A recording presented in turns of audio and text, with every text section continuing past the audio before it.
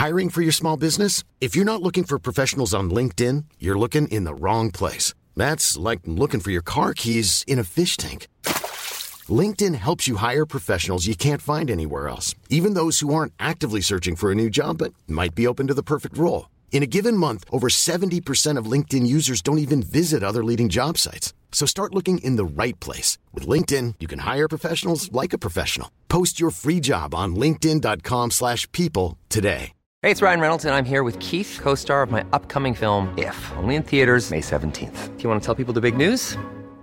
All right, I'll do it. Sign up now and you'll get unlimited for $15 a month and 6 months of Paramount Plus Essential Plan on us. MintMobile.com/switch. Upfront payment of $45 equivalent to $15 per month. Unlimited over 40 gigabytes per month. Face lower speeds. Videos at 480p. Active Mint customers by 531.24 get 6 months of Paramount Plus Essential Plan. Auto renews after 6 months. Offer ends May 31st, 2024. Separate Paramount Plus registration required. Terms and conditions apply if rated PG. What in the world is happening on Wall Street? Economic indicators. Who knows where this is going to end up? To understand the economy, you have to understand human nature.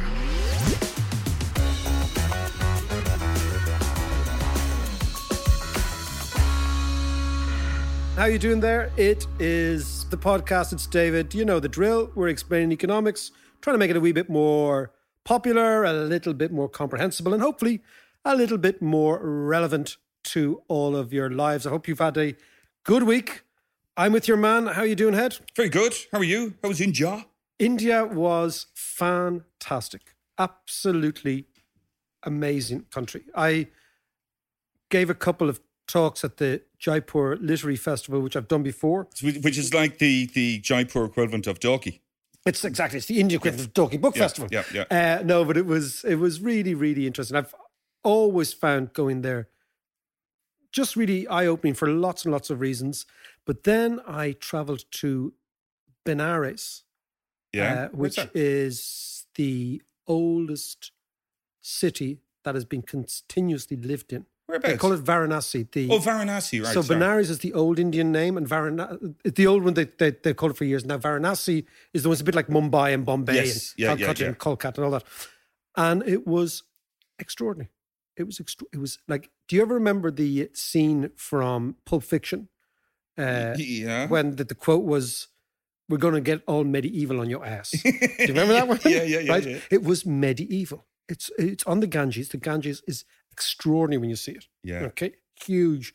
Right down there, they're burning corpses. They're burning. The funeral pyres are going.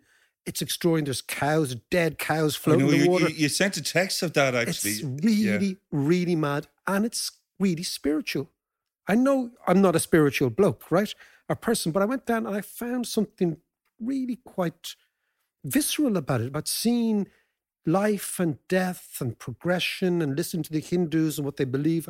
I was really, really, really taken by it and moved by the place. So this is a place that if you're a Hindu, if you die in Benares, you go straight to Nirvana. So you avoid... Don't pass go. You don't pass go. It's like Monopoly. You also avoid the reincarnations. You don't come back as an ant, right? Or a bee or whatever you come back as, right? So you go straight through. So lots and lots and lots of Hindus will try and be cremated, which is the second best thing than dying in Benares, be cremated. So there's 24/7, there are bodies coming in. The bodies are blessed. They're washed in the water in the Ganges. And then they're put on this massive funeral pyre. And this is right on the water. And then, of course, the ashes are sprinkled in the water. And this signifies that you're going to go straight to Nirvana. And it sounds strange for something like that to affect you, but it does, because they've been doing that for 2,500 years in exactly the same place. It's called a ghat. Yeah. Which is the steps that go down into the river.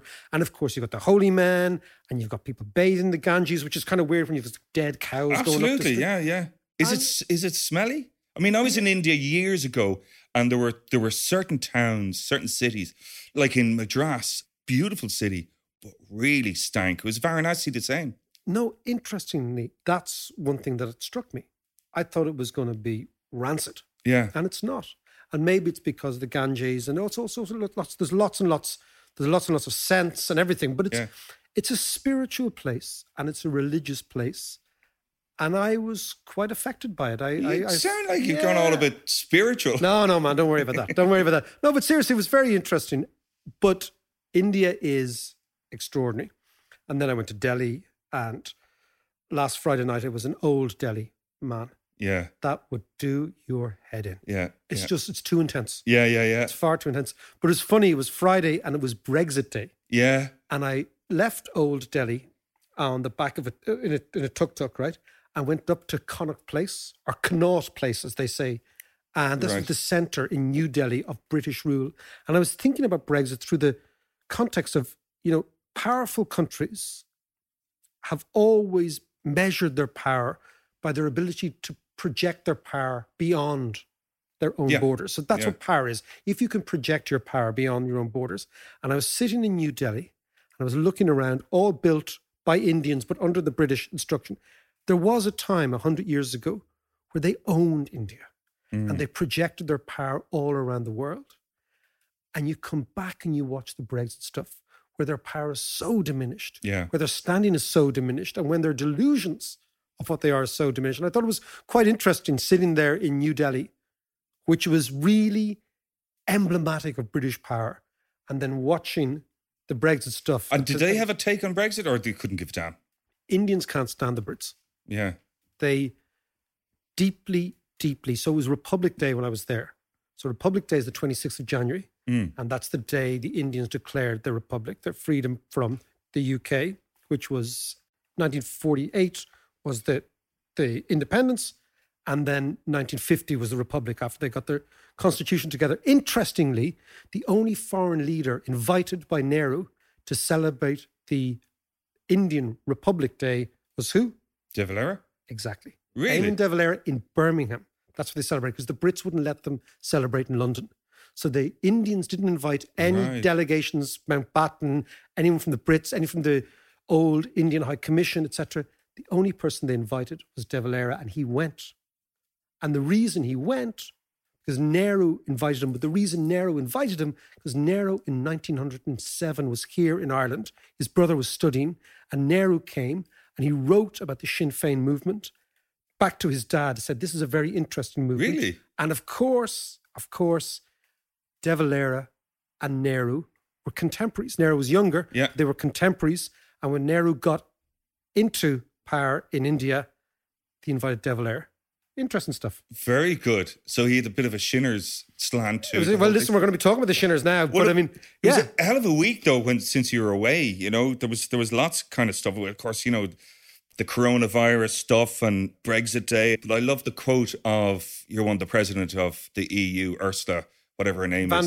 Van der Leyen, saying when they're all standing up, waving the Union Jacks, take your flags down and go home. Did she say that? It's quite a slap down. It was brilliant. Well, the funniest thing about Brexit, we're not going to talk about this week, but just think about what's going to happen now. 2 sets of trade negotiators are going to get in a room in the course of the next few months, and for the first time ever, they are going to negotiate not what tariffs they reduce, but what tariffs they increase. That has never happened before. Willingly. Wow. Think about the craziness of this. They're going to get in a room and they're going to negotiate increasing, not decreasing tariffs. Wow. Crazy stuff. Yeah.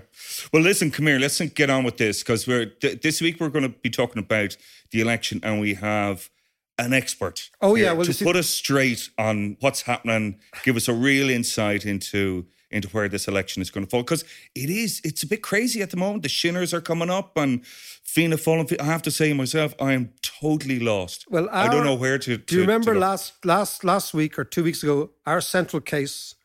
Remember the 2 drunks leaving the pub? Yeah, exactly. Okay, Fine Gael and Fianna Fáil propping each other up as they try to get over the line. I still think that could be this central case, but the great thing is, John, is that you and I are not experts on this, and certainly not. And so we have acknowledged our vapidity on this issue and brought in a real expert, Kevin Cunningham, who is a top-of-the-range statistician, top of his class in Oxford, okay? But also a real expert on polling data, because what's interesting in Ireland now, as we go into the last few days, has been the surge in Sinn Féin, but also the collapse in Fine Gael. Yeah. and the fact that Fianna Fáil have remained more or less where they are. But the surge in Sinn Féin, and the idea is, what does it mean? Can the polls be trusted? Because they haven't been accurate elsewhere. Yeah. And if Sinn Féin maintain this momentum going into the final week, what does it mean for the shape of politics in this country in the next 4 or 5 years? We're delighted to announce that on March 15, we're going to be coming back with a second live show. This one's going to be better. It's going to be more interactive. We've got a few ideas in the can. So grab the best seats in the house. We really look forward to seeing you there. March 15, it's going to be a great show. We're very excited about it. We're joined by Dr. Kevin Cunningham. My man, Dr. says. No, but seriously, Kevin, listen, you're very, very welcome to the podcast. It's a great addition. It's great to have you here. Tell us, before you started doing polling, running your own company, what were you doing? How did you get into polling? A major recession in 2009. Lots of my buddies, we went over, we studied in Oxford, and everyone who came in, they might have been coming from a major investment bank. There was no jobs around. Obviously, I wasn't really into politics until that recession. So that incentivized my interest in politics. I started working a little bit in Paddy Power, predicting the probability that a horse will fall in a given horse race, which is... Whoa. How did you... Okay, so tell me, how do you do that? How do you do that? Well, it's... seriously? How do you do it? Well, it's hard sums. I mean, really, that's essentially... That's the guts of it, really. I guess the regression analysis was kind of the way that you do it. The idea was people wanted to bet without losing their money if their horse happened to fall, which was considered to be a relatively random event. So, I don't know. I don't want to give the backbones to the thing, but I guess younger horses are more likely to fall than older horses who've been over the fences a few more times, and the trainers are more used to that sort of thing, I guess. So then Paddy Power would then give the odds which favoured Paddy Power. They adjust the odds. What do they call it? They called it Fallers Insurance. I'm not sure if they still have it, but it's called Fallers Insurance. You get Fallers Insurance on any bet. It's a slightly different price based on, saying, look, I know my horse is the best horse, but I think it could fall, basically. So how did you see? I love this, carry on. I love all this sort of stuff. By the way, are Liverpool going to win the Premiership? Yes, I can guarantee you Liverpool are going to win the Premiership. Okay, there's a good odds on that. So this is a very, very personal question. My team, Leeds United, are faltering. I support Leeds as well, yeah. Okay, so now you know. I know, yeah. Okay, yeah, so yeah, no. John, hold on a second. Piss off, John. Now, Kevin, what's our odds? So, sometimes, right, when you look at odds... Because we lost yesterday again. Yeah, I know. I was going to try and make a general point about odds to the non-Leeds fans listening to this. There's actually 3 Leeds fans out there. Yeah. But the general point is what people typically do is they use past behaviour to predict future behaviour. That's generally it. Sometimes you try and approach these things from a principles base. So certain things have happened and you use those principles and apply those principles onto the future rather than saying, okay, this is exactly what happened in the past and the future is going to be just like that. So given that Leeds are always top of the championship around Christmas. Yes. And given that Leeds fall away. In the last 2 or 3 years, yeah. We suspect the behaviour might repeat itself? That would be the assumption. But those two cases, there's only 3 samples. There's only a sample of 3 for that particular event, right? Where Leeds have actually fallen away. As a fan, 3 is enough. Yeah, 3 is enough. And look... Gives you enough hope. Not to bring this into elections, but often what you find is when people look at elections, they go, well, it hasn't happened in 15 years. And it's like, well, 15 years is 4 elections. So it's complete nonsense, to look at these things in this very narrow paradigm, I guess. So let's get on to your present position. You went from Paddy Power via a PhD to the Labour Party in the UK to Leeds United. There's a trend here of backing the wrong horse, clearly. Oh, yeah. Oh, you've no idea how many elections I've lost. Literally. So there was with the British Labour Party, that was an agonising thing, right? But also, straight out of the back of that, I went and did a bit of work for the Australian Labour Party. I worked for the SDLP, and then I worked for the Irish Labour Party as well. So a lot of Labour, but a lot of losses, and a lot of watching the same thing happen again and again in election campaigns. Which was what? Okay, so, I mean, this is a general point which is slightly different, but centre-left parties and left-wing parties go into an election contest and focus on issues, okay? They treat the electorate as if they're kind of looking at a shopping list and trying to buy, and you're basically bidding on price. That's what they're trying to do. But that is absolutely not how voters behave. I mean, even in the case of Sinn Féin right now, there's a lot of support behind Sinn Féin, but no one is mentioning their big promises. It's all an anti-Fianna Fáil, anti-Fine Gael thing. But we can come back to that. But broadly speaking, how do voters behave then? It's psychological. It's. I mean, the one of the groups that have kind of made this more prominent is obviously Cambridge Analytica, which have had a lot of negativity associated with it. But broadly speaking, it's about whether the government or the opposition is going to be perceived as more competent to address the challenges of the future, right? So, whereas this probably isn't the best example now, given the context, but Leo Varadkar's performance in relation to Brexit, which is considered to be relatively good, helps him to say, look, I'm very good at other stuff, right? And in contrast, his performance in relation to his government's performance in relation to the National Children's Hospital overspend, the broadband overspend, and lots of other domestic issues which have started to gnaw away, basically sends a signal to the public that they're just not very good at managing the economy. Not to the same extent that they pretended they were, I guess, right? So it's just this idea of voters get this general impression about parties, not a very specific, Sinn Féin and Labour or whatever are going to say that they're going to do something and that's going to happen. Because broadly speaking, the voters know this stuff isn't going to happen. I mean, look at the last electoral cycle in Ireland. Fine Gael promised cutting tax, basically, the USC. That was the main thing. Brexit happened and totally ran over that. But not just Brexit, housing crisis happened. So in every electoral cycle, something happens which undermines any potential promises. So really, the electorate are right in their approach to politics, in applying some scepticism to the policies that are proposed by parties. And it's the left-wing parties that particularly focus on this kind of a bit for you and a bit for you and a bit for you. A lot of that started in the US, to be honest, with micro-targeting. And what is micro-targeting? Micro-targeting is the idea that I have a 18 to 24-year-old female and this is the vote that she's most interested in, and we're going to push out promises in her direction on that particular issue. And you break up the electorate according to demographics, which are actually quite limited as an aside, to identify what things we can give each part, you know? And it's a load of nonsense, really. So tell me, let's look at polling, right? Lots of people listening will say, it's a black art. It's been undermined dramatically by Trump, for example, where the polls never really got to the pitch of it. Brexit, likewise. Even Boris Johnson last time out 7 weeks ago, just before the election in the UK, the polls were narrowing, and yet Johnson wins hands down. Explain to me what has gone wrong with polling and explain to me what could go right with polling. Okay, so there is one fundamental thing to get out of the way at the start of this, right? Which is the demographic thing. Okay, so when you're a public opinion polling company, you typically want to get the right proportion of people from all different age groups in particular, all different classes and all that sort of stuff.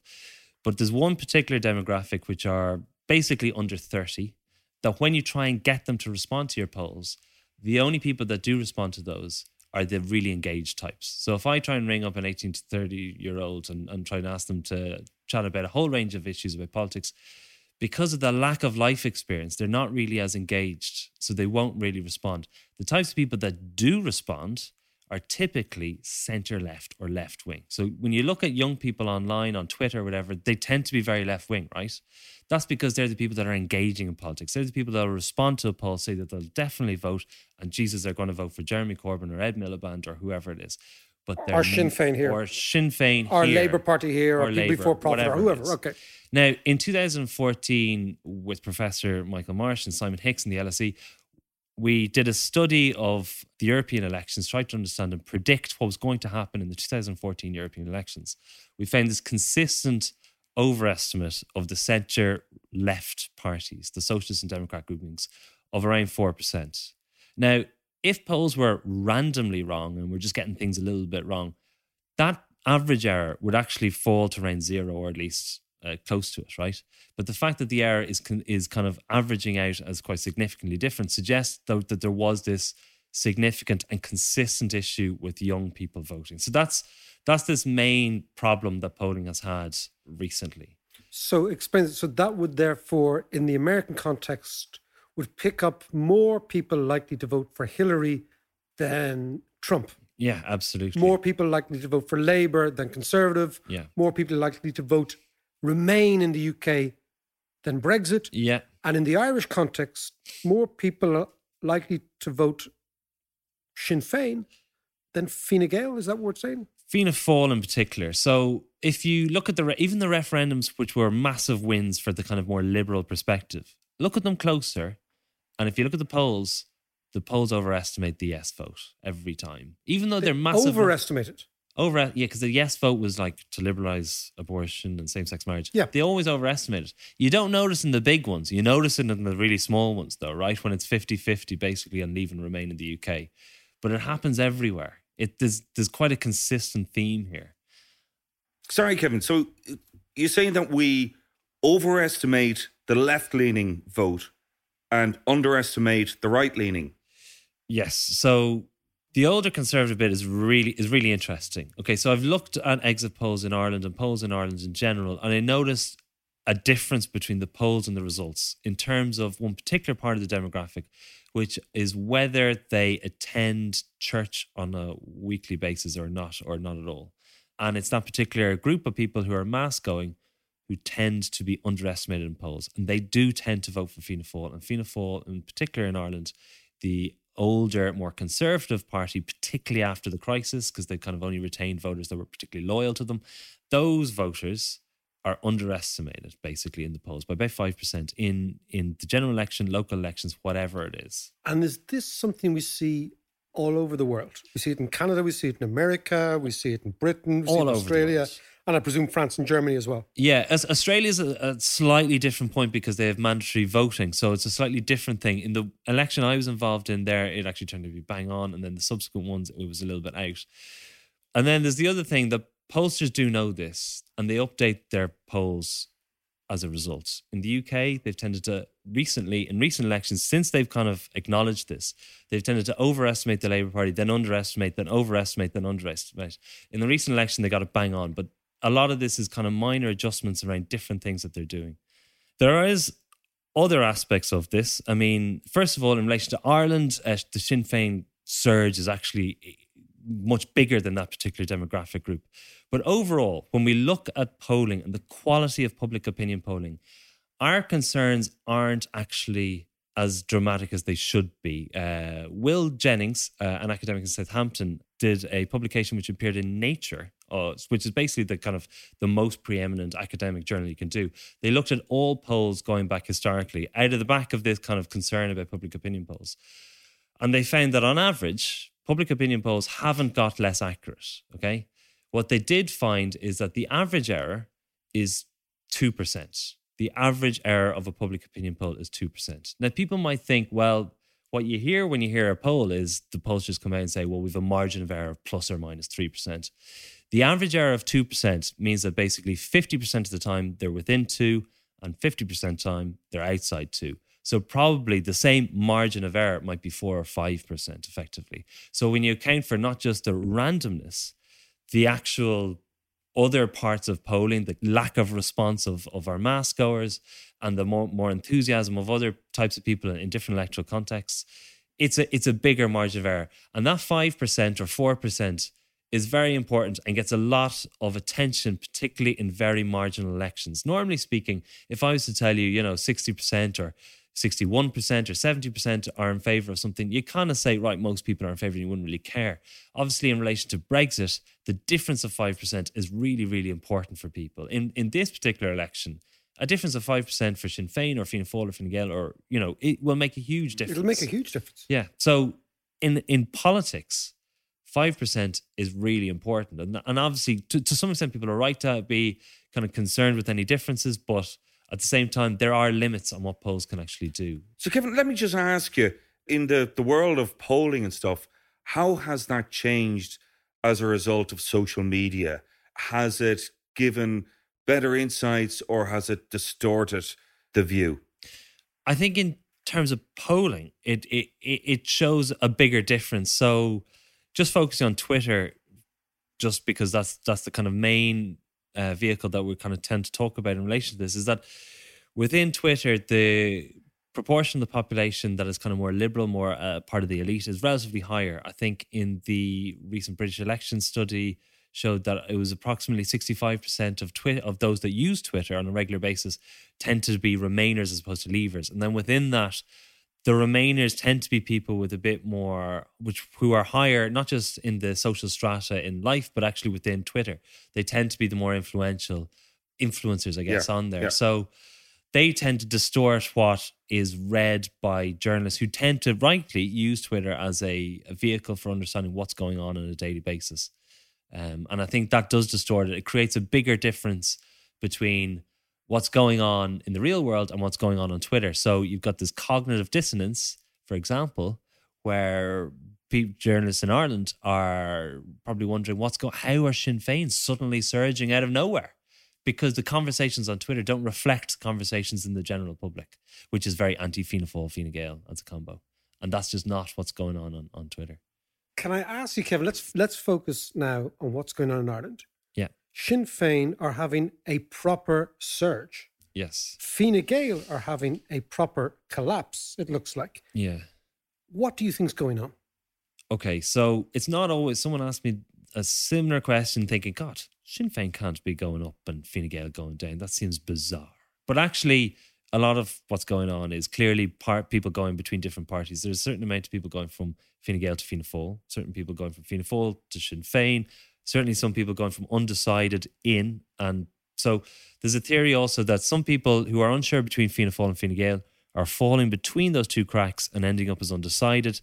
They may come back and decide to vote for one of them. And a lot of undecided people are coming in and voting for Sinn Féin at the same time.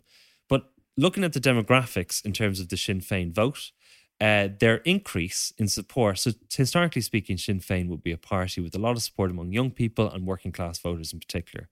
A lot of support in Dublin and in the northern region and northwest of Ireland. What's happened recently, according to the recent Red C polls, when you compare that with their poll back in September, is that they've leveled that up everywhere. Not among the 55 plus, but broadly speaking, the rest of Leinster, which is sometimes referred to as the Rust Belt of Ireland, has increased significantly. That's increased 15 points for them. Munster has increased dramatically for Sinn Féin as well. The 35 to 55, which was the key voter in the so-called... Hiring for your small business? If you're not looking for professionals on LinkedIn, you're looking in the wrong place. That's like looking for your car keys in a fish tank. LinkedIn helps you hire professionals you can't find anywhere else, even those who aren't actively searching for a new job but might be open to the perfect role. In a given month, over 70% of LinkedIn users don't even visit other leading job sites. So start looking in the right place. With LinkedIn, you can hire professionals like a professional. Post your free job on linkedin.com/people today. One size fits all seems like a good idea for clothes until you try them on. Same goes for healthcare. That's why United Healthcare offers flexible, budget-friendly coverage for medical, vision, dental, and more. Learn more at uh1.com. Hey there, it's Michelle Norris. I'm host of a podcast called Your Mama's Kitchen. When I travel, I'm usually looking for a way to find a taste of home when I'm not at home. And one of the things I love to do when I am at home is entertain. And Airbnb allows me to do that. When I was in California recently, I rented a house that had a great kitchen. And when we were sitting around the table, we were all thinking, we're in someone else's house. Someone could be in all of our homes as well. If you have a home, but you're not always at home, you have an Airbnb. Your home might be worth more than you think. Find out how much at airbnb.com/host. Surge of the UK Labour Party's 2017 election, that has also lifted. And a lot of people are identifying housing as the particular issue. And within those age groups, it's the people that are renting that are massively going towards Sinn Féin. And some of those people have actually voted for Leo Varadkar and Fine Gael in the past. Well, not Leo Varadkar, but have voted for Fine Gael in the past because they were new and fresh at one point and they were good in the economy. But now they're moving to Sinn Féin. And when you ask them why, it's nothing to do with policies. They will list one of two things primarily. One is change, new, different.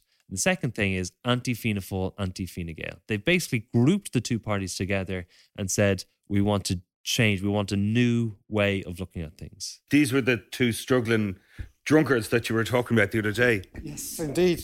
Which is most of the time you and me, but this time it doesn't happen to be. But I'm fascinated with this. So, Kevin, what you're saying is if you drill deep into the polls, the Sinn Féin surge is not a youth surge, as we would define youth in the past, 18 to 25 or 18 to 30. It's actually 25 to 55.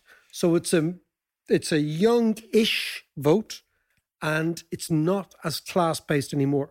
Yeah, so their increase in vote, look, their increase in vote has been significant in 18 to 24. But to be honest, the 18 to 24 group isn't really that relevant in terms of the overall numbers. Is that because they don't come out, or there's a small amount? Both. Small amount, they don't turn out. They're a useful group to separate from the rest, primarily because they actually are in college and they don't really engage in politics. So, and the 25 to 34 group actually has quite interesting differences from 18 to 24. And that's why we separate them. Not because they're equal sized groups, but because they're separated in these tables, they do get a lot more attention than they otherwise would.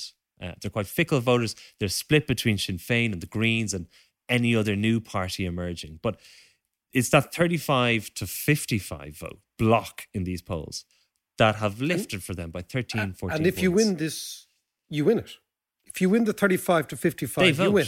They do vote. That's a key difference. I mean, I don't want to get too carried away with Sinn Féin on the one hand because, Sinn Féin are, in the lead, but in the lead on 24%. If we went back in time and looked at Irish elections, no party would win on 24%. In fact, that would normally be a bad position for the second place party, as it were, Fine Gael. Normally, they wouldn't be happy with 24. Now, 24 is seemingly quite good, I guess, because the main party system has kind of fallen apart. Now, explain to me again from the data, the Fine Gael slump. What's going on there? Okay, so the Fine Gael slump, I have to say, in relation to a lot of that, some people are going from Fine Gael to Fianna Fáil and some people are going from Fine Gael to Sinn Féin. What seems to underpin this, if you look at people, so we asked people not just why are they voting for the party they vote for, but why did they vote for the party that they used to vote for? Separate the people that voted for Fine Gael and are now voting for a different party and see what their answers were. So how do they look back on having voted for Fine Gael in the previous election? And they sort of said back then, they were doing well at the time, and the economy was going well. So there is a complacency, I guess, around the economy that people might feel that they're freer to vote for a party of change in a time of increasing government. So this is a fascinating spending. point, that when the economy is doing well, the traditional analysis is always then we will vote for the people who are in power during that period. But what you're saying is, in actual fact, what happens is when the economy is doing well, you have permission to play around, to change your mind, to say, well, you know what, things are going well, consequently, I might vote somewhere else. The reason why people vote for the incumbent party when the economy is going well is because they perceive the incumbent to be competent. And that is one aspect in which Fine Gael have struggled with because of this prevailing emergence of incompetence around the economy, around public spending. About these specific projects which have gone off. About the specific projects, yeah. And that has really damaged them significantly. There is another aspect to this as well, let's not forget, that I've done polling throughout this entire period and asked people, what do they consider to be the most important issues? It's not that they're voting on those issues, but it's the backdrop with which they're paying attention and scrutinising the quality of their government. The issues which have dominated have been health and housing and Brexit. Brexit was approximately 20% for this entire cycle since the Brexit issue has happened.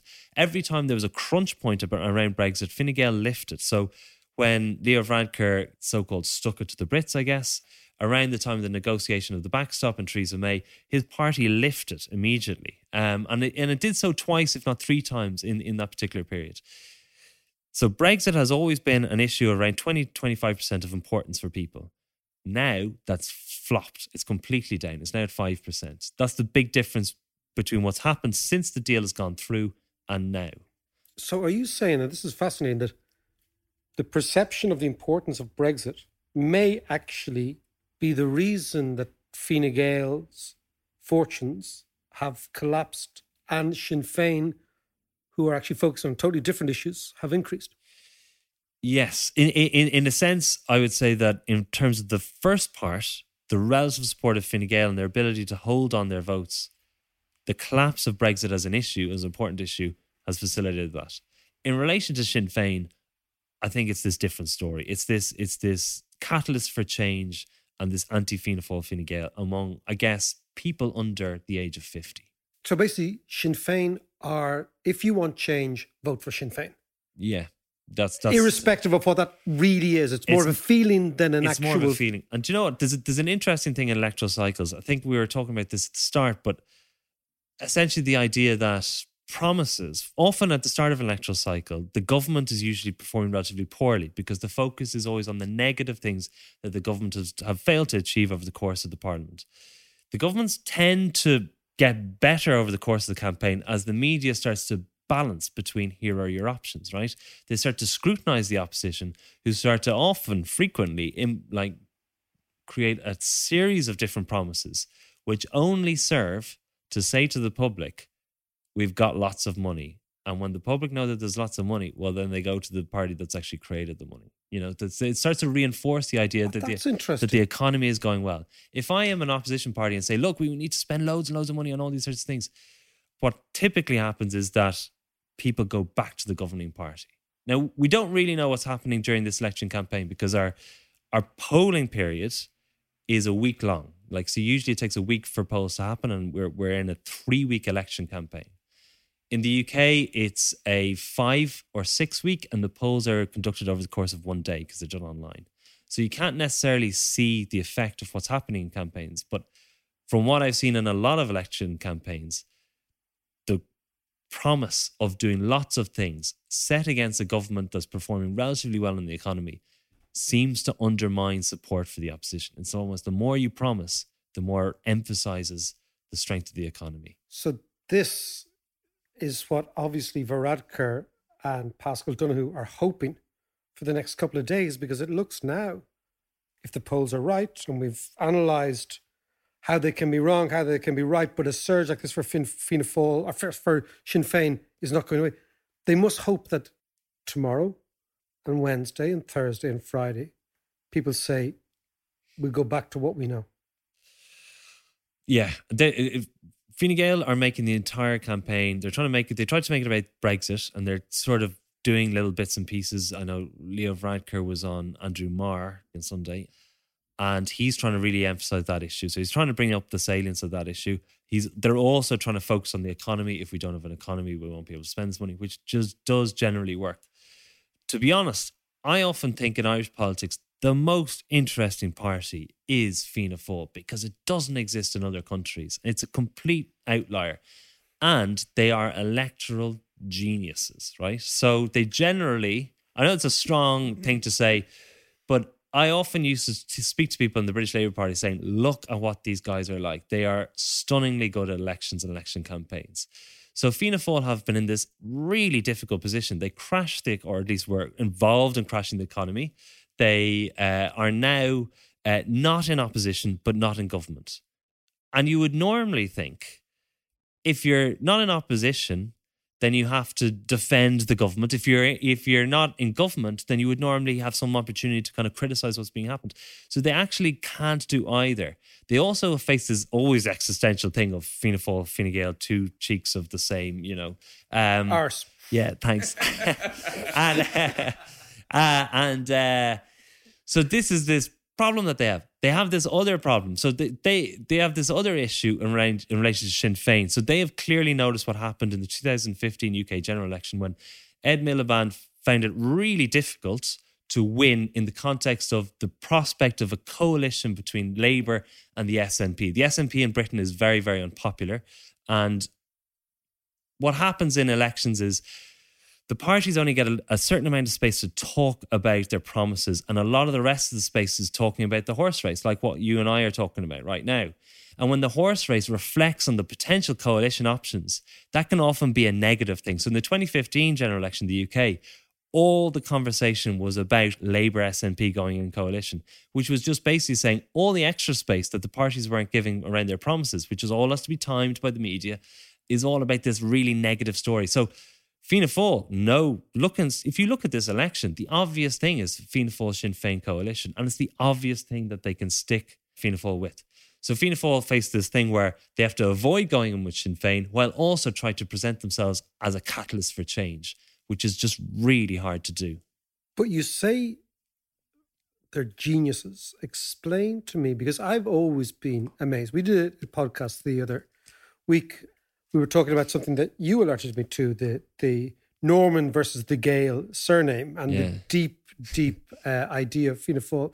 What's always amazed me about Fianna Fáil is, on the one hand, they can be the party of the victim, of the small man, the man without land, historically. Yeah. On the other hand, they can be the party of the developer and the big banks, etc. They've managed always to occupy this very strange position that they can be everything to everyone. Yeah. Is that unique to Ireland? Is that type Pretty of much. party? There's only one other party that I could see that was very similar, which was the Christian Democratic Party in Italy. Under Andreotti. Which was a catch-all party which ended up with the exact same situation of massive corruption, basically. So I guess if you're a party that doesn't really have either a social base or an ideological base, the politics, the internal politics of it it involves a lot of patronage, basically. And that seems to be a dynamic. It's Fianna Fáil's flaw. But coming to your question about why are they electoral geniuses? Well, they're the most successful political party ever, really, genuinely. If you look at their electoral performances, okay, they weren't in government every time, but they won every election from 1937 until 2011. And that's completely unique. That is really, really unusual. And they do fill a gap. So when people in the UK look at a kind of a gap in the market, it's Fianna Fáil. Like, it's absolutely Fianna Fáil. It's a slightly more socially conservative and slightly more economically left-wing, which is basically the general public. It's not what the media are like, because if you do a survey, I know DCU did a number of surveys of journalists, they typically find that journalists are the opposite. And the bubble in which the journalists are surrounded by tends to be the reverse of where Fianna Fáil's base is and the general public is. And it's this kind of missing gap in the electoral landscape. The other reason why Fianna Fáil, I mean, I've watched Fianna Fáil for so long, and I often see what they do, and I often think, Jesus, they've nailed like the research. As I'm doing this research, I'm like, they're doing the exact thing that if I was a political party, that's exactly what I'd be doing right now. So one of the things that they've managed to do much better than any other party is capture the local. So Irish elections are not just about the party, but also about the local candidates. And they've managed to be much more successful than any other party at being the local person that people rely and trust, and that's really important. Kevin, let me just jump in here.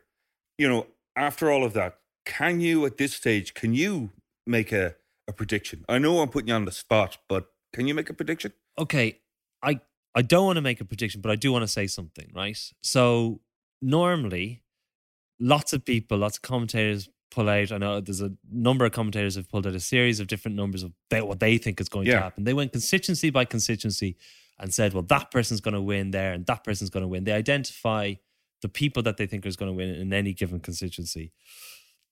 This doesn't really work this way, okay? So when real statisticians look at these elections and try to predict how elections are going to happen, they use regression models and that sort of stuff, but they use probability. So you try and estimate what's the likelihood of someone actually winning an election in a given context. So I want to just mention one example where in 1992, the Labour Party elected a guy called Dr. Mosaji Bamji out of nowhere, right? In Clare.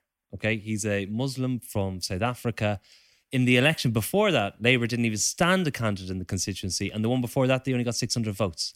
Right. So looking at the recent elections is a very weak way of looking at this. To understand what's going to happen with Sinn Féin and Fianna Fáil, you have to look in the general sense of what's happening without going into the individual constituencies. So if we were to take the most recent polls, all the polls that have happened in this electoral cycle since the campaign has started, you'd have Fianna Fáil on 26%, Fine Gael on 21%, Sinn Féin on 21%, I'll save you the decimal places, the Green Party on 8%, Labour on 5%. That would give a parliament of 48 for Fianna Fáil, 37 for Fine Gael, 36 for Sinn Féin, 11 for the Greens, 6 for Labour.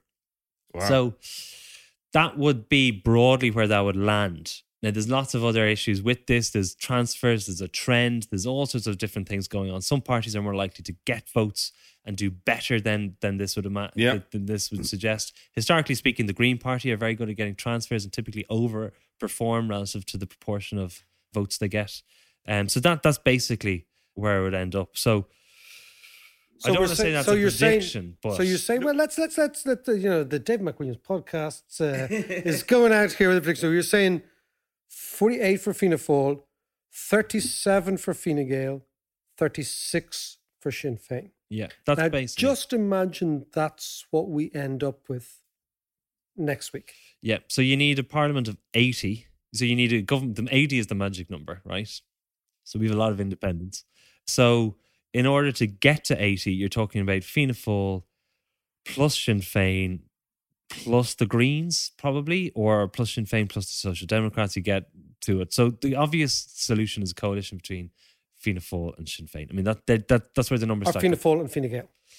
Or the grand coalition, Fianna Fáil and Fine Gael. Now, I cannot see either of them go. It's 16-1 in the bookies if you would like to go down. But I cannot see it happening because it's electoral suicide for one of them. Now, it has happened previously. I know in Portugal, they did this before, but basically overnight, the combined party just shrinks, you know? So it would be very dangerous for either of those two parties going as a minority. Just to, importantly, and hopefully, you know, this, I really can't make sure that this doesn't get edited out, but importantly, that is just basically on historical, based on what's happened historically in relation to the relationship between seats and votes in this country. It doesn't mean it's going to happen. It's not Kevin my... Sarkar, you've shown your Mickey. You're gone now. It's not my prediction at all. And look, there's a trend and loads of other excuses that I just can't... Now that you've predicted a Fianna Fáil, a Sinn Féin coalition. No, but what is interesting is the extent to which the data, the polling is actually quite accurate, but only when it gets very tight, like between Hillary and Trump, when it came down to 2 or 3%, the actual margin of error made a huge difference. Yeah. Whereas here... Well, 5 points would make a huge difference. If, say, Fianna Fáil were 5 points higher, they'd be on 31%. That's another 10, 15 seats. You know? So they don't have to do business with people they don't want to after that. Well, they'd still have to go in with Sinn Féin, I guess, yeah. I mean, if they the other alternative, just to suggest, which I think is probably the most reasonable alternative, because I know when following the debates quite closely, Micheál Martin was asked, would you go into government with Sinn Féin? He said no. And then the camera went away and you could see him smiling, because there's an alternative possibility where he goes into government and Sinn Féin maintains the confidence and supply arrangement that he has provided for Fine Gael. Okay, so it's like a shadow Sinn Féin government. So they could do that, yeah. Yeah, shadowy in the background. They love it. Well, John, it's really nice to have somebody in the room who actually knows what they're talking about. Absolutely. It's a novel experience. I was just about to say that. Yeah, no. Very interesting stuff. And, you know. So what do you make of that? Well, the interesting thing, John, is we are now 3 days before a significant election. Yeah. It looks like the tectonic plates could shift in this country. It looks like Sinn Féin could be within shouting distance of power. In fact, if they keep the momentum up until Saturday, they could actually be in a stronger position.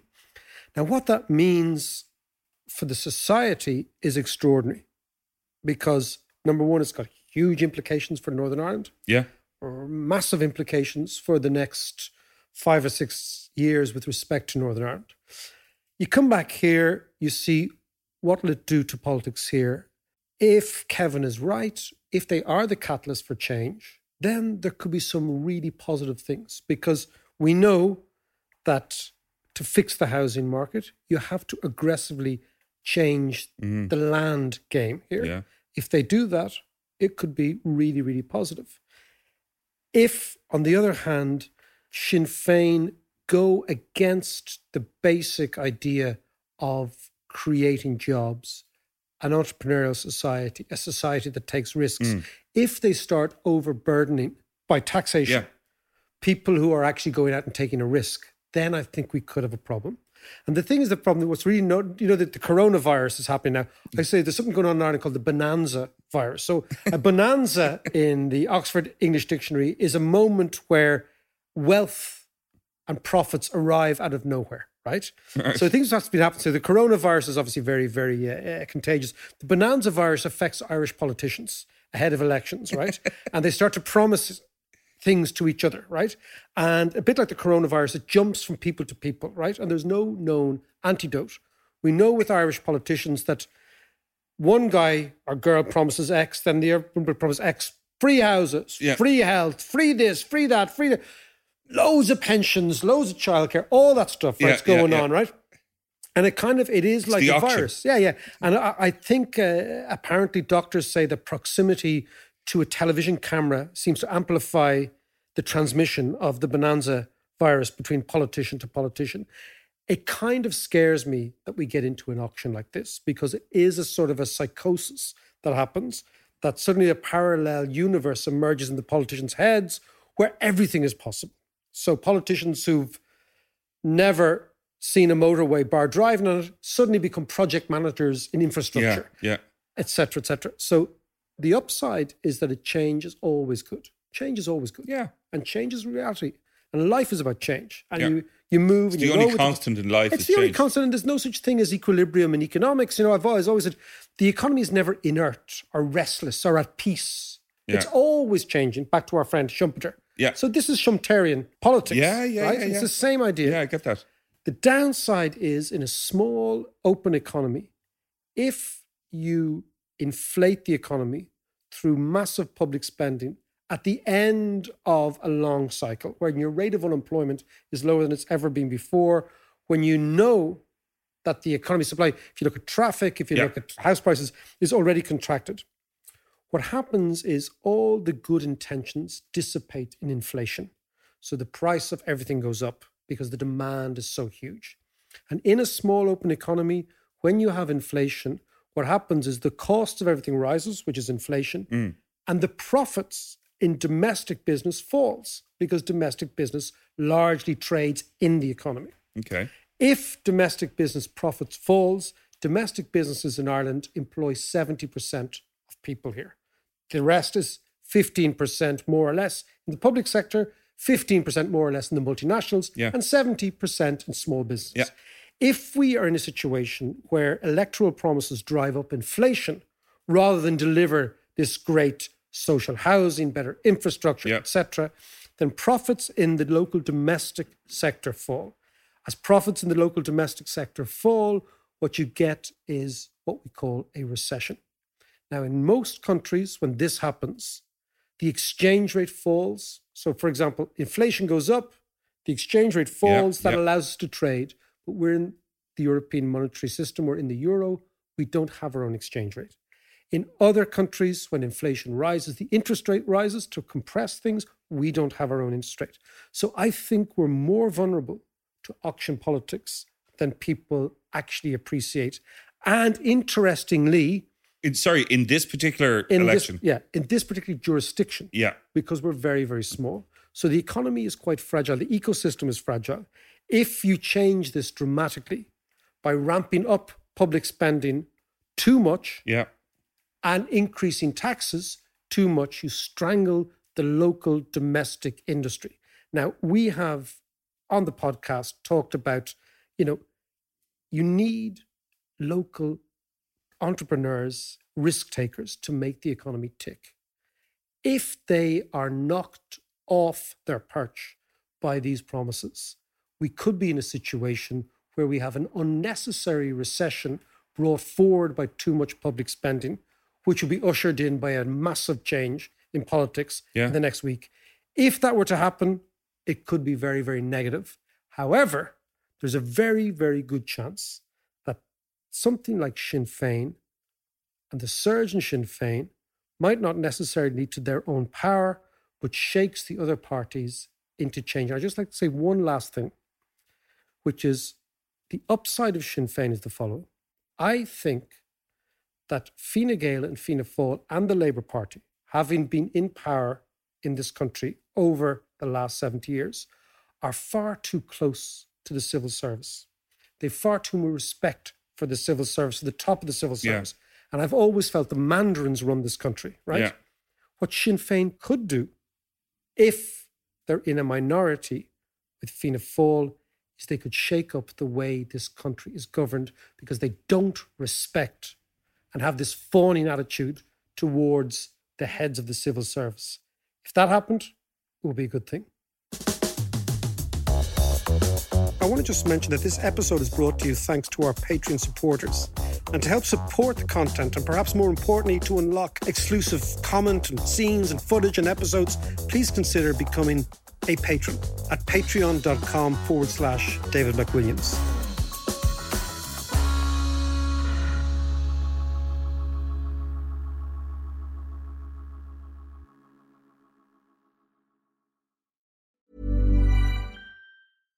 Hi, I'm Daniel, founder of Pretty Litter. Cats and cat owners deserve better than any old-fashioned litter. That's why I teamed up with scientists and veterinarians to create Pretty Litter. Its innovative crystal formula has superior odor control and weighs up to 80% less than clay litter. Pretty Litter even monitors health by changing colors to help detect early signs of potential illness. It's the world's smartest kitty litter.